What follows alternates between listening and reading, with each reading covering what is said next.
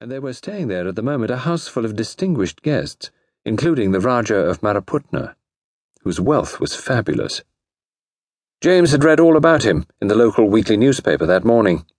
The extent of his Indian possessions, his palaces, his wonderful collection of jewels, with a special mention of one famous emerald, which the papers declared enthusiastically was the size of a pigeon's egg. James, being town-bred, was somewhat hazy about the size of a pigeon's egg, but the impression left on his mind was good. "If I had an emerald like that," said James, scowling at the horizon again, "I'd show Grace." The sentiment was vague, but the enunciation of it made James feel better. Laughing voices hailed him from behind, and he turned abruptly to confront Grace.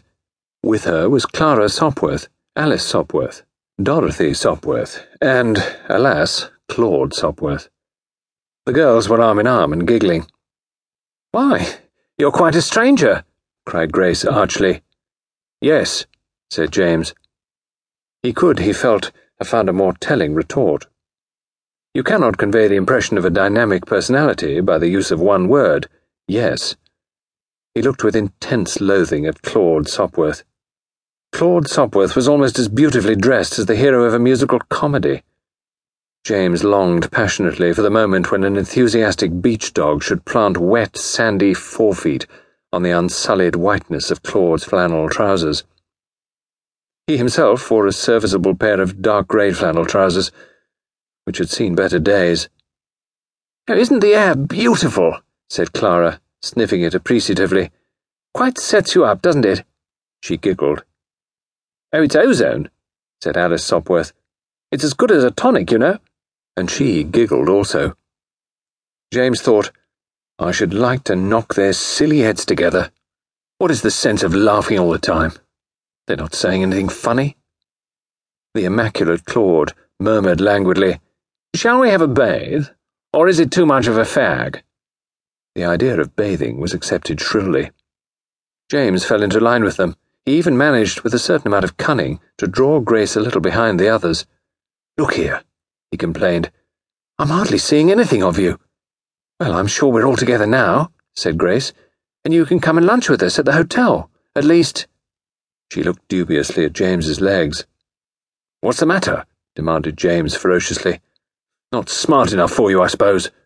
"I do think, dear, you might take a little more pains," said Grace. "Everyone is so fearfully smart here.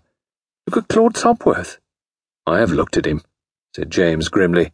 "I've never seen a man who looked a more complete ass than he does." Grace drew herself up. "There's no need to criticize my friends, James. It's not manners. He's dressed just like any other gentleman at the hotel is dressed." "Bah," said James. "Do you know what I read the other day in Society Snippets? Why, that the Duke of... I can't remember, but one Duke anyway, was the worst-dressed man in England. There!" "I dare say," said Grace. "But then, you see, he is a duke." "Well?" demanded James. "What's wrong with my being a duke some day? At least, well, not perhaps a duke, but a peer." He slapped the yellow book in his pocket and recited to her a long list of peers of the realm who had started life much more obscurely than James Bond. Grace merely giggled. "Don't be so soft, James," she said. "Fancy you, Earl of Kimpton-on-Sea!" James gazed at her in mingled rage and despair. The air of Kimpton-on-Sea had certainly gone to Grace's head. The beach at Kimpton is a long, straight stretch of sand. At the end of a row of bathing huts and boxes, stretching evenly along the seafront, were a group of 6 huts, labelled imposingly, "For visitors to the Esplanade Hotel only." "Here we are," said Grace brightly. "But I'm afraid you can't come in with us, James. You'll have to go along to the public tents over there. We'll meet you in the sea. So long." "So long," said James, and he strode off in the direction indicated. 12 dilapidated tents stood solemnly confronting the ocean. An aged mariner guarded them, a roll of blue paper in his hand. He accepted a coin of the realm from James, tore him off a blue ticket from his roll, threw him over a towel, and jerked one thumb over his shoulder. "Take your turn," he said huskily.